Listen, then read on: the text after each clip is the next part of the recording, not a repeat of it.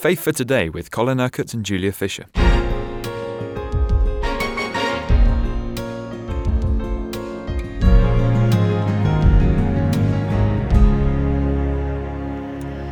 word of knowledge, one of the gifts of the Holy Spirit, available to all of us. Colin, you left yesterday's program talking about this amazing gift. Yes, and I talked about one particular manifestation of it where God can give you information that you need, and you need to use very discreetly and sensitively in order just to get to the heart of a person's problem. Now, I want to talk a little bit more about this because it's very important that we use this gift in the right way. If God gives you a piece of information, you need to handle it very, very sensitively. You need to be really listening to the Holy Spirit as to how to use this. Because if you use it in the wrong way, then it's not going to have the effect that it should have. You see, there may be a situation where somebody is talking to you about a problem that they have, and God gives you a word of knowledge that there's a sin, a secret sin that is in that person's life. God is well aware of, but this person is just persisting in this sin. Let us just say, for the sake of argument, that this person is in an adulterous relationship. Their marriage, their business is going wrong. But this believer does not see any association between the adulterous relationship and what is happening in his business.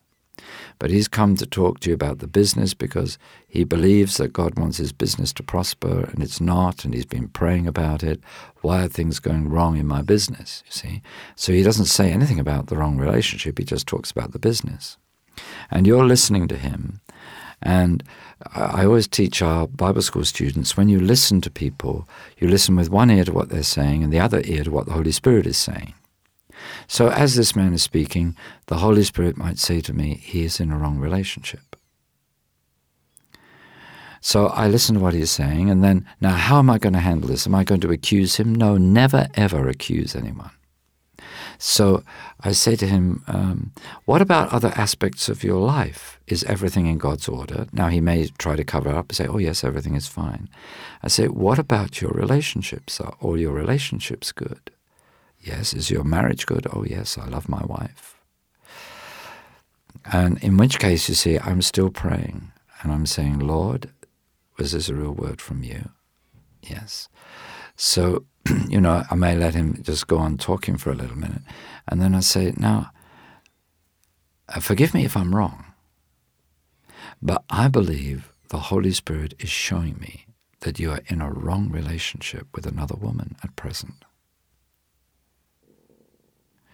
Now, usually at that point, you stop the person dead in their tracks. They may try to cover it up. They may just begin to weep. They may then begin to say, I've done everything I can to get out of this relationship.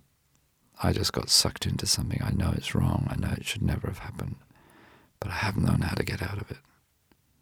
They may then say, but what has that got to do with my business? I say, well, God knows.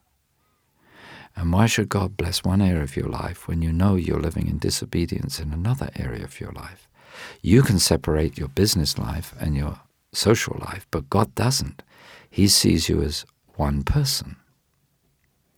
This is why when we're listening to politicians speak and they say, well, a politician's personal life is his own business. It's his public life that we need to worry about. But no, you can't divide people like that. If a person is unreliable in his personal life, then why should we think he's reliable in his public life? Because he's the same person. So, God understands that. And he knows that if there's something wrong in one area, it is going to lead to things going wrong in other areas of a person's life. So you see, God would only give me that information for that person's good. Now, if you do it sensitively and lovingly and in the right way, then the person is going to be very grateful. Because, this has happened on a number of occasions, and the person said, I'm so grateful that this has now come out into the open, because now I can deal with it. I've just not known how to handle it. You say they're grateful, Colin, and I suppose God is therefore giving them a chance to turn around and repent. But do you ever have a person who's actually quite cross, that their cover's been blown in that sense? They might appear like that initially, but they know that what they're doing is wrong in the eyes of God. They know that. And so they may have known that a day of reckoning would come, and they've been putting off that day of reckoning for as long as possible. But ultimately, there is a sense of relief. Well, now I've really got to face the situation. You say that you listen to the person talking with one ear, and with the other ear you listen to the Holy Spirit. Now, what if somebody gets it wrong? What if they're not actually understanding what the Holy Spirit's saying, and they suggest to somebody that they're doing something and actually that's not true? It's a big responsibility, this gift, isn't it? This is why I say never make accusation.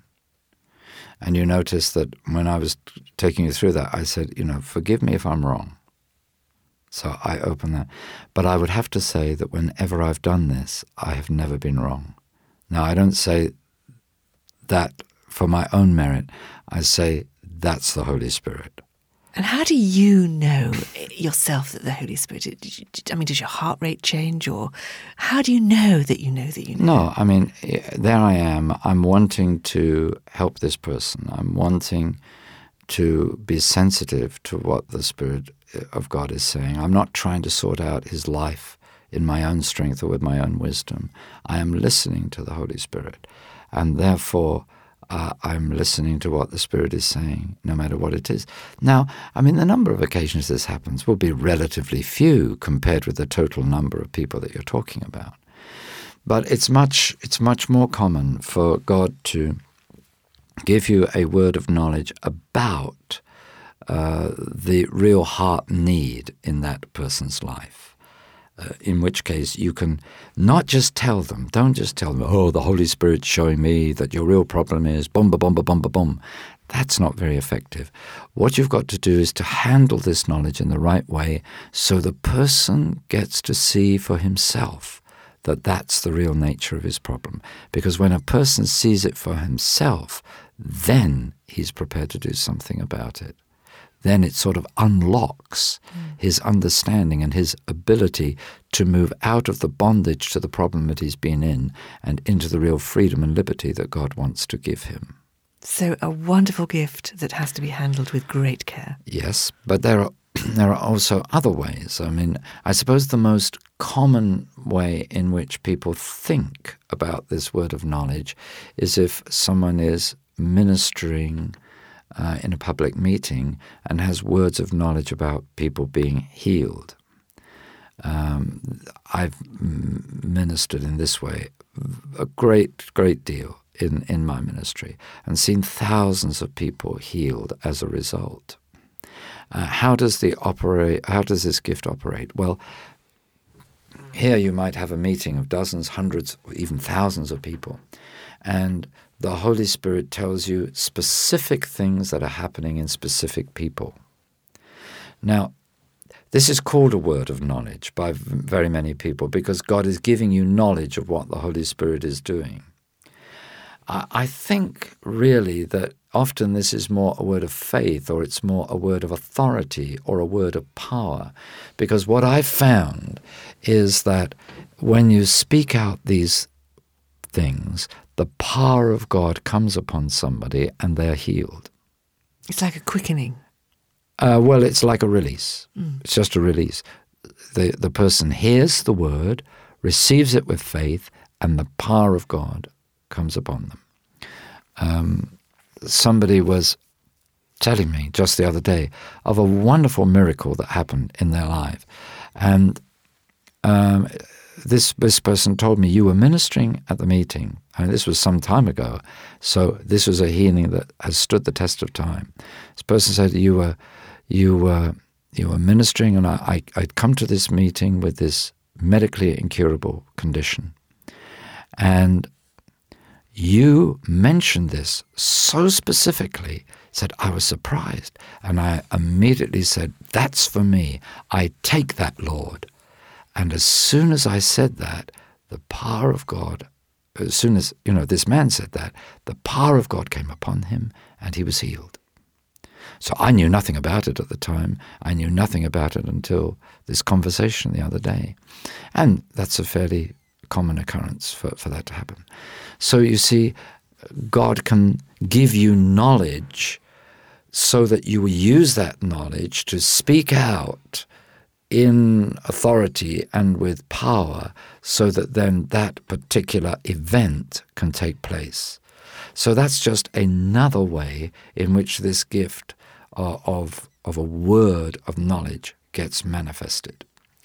But what I want everybody to understand is that God will not give information about you or anyone to you if he knows that information is going to be abused. There is a real element of trust. The Holy Spirit trusts you with the information that he gives you. He trusts you with the word of wisdom. He trusts you with the word of knowledge. And the Scripture says it's important that those to whom trust is given, that they are proved trustworthy. So it's very important that we prove ourselves trustworthy in the way in which we use these gifts. Always the gifts are to be used in love. Always they're to be used for the good of others, to love them, to serve them, to see God working in their lives in wonderful ways.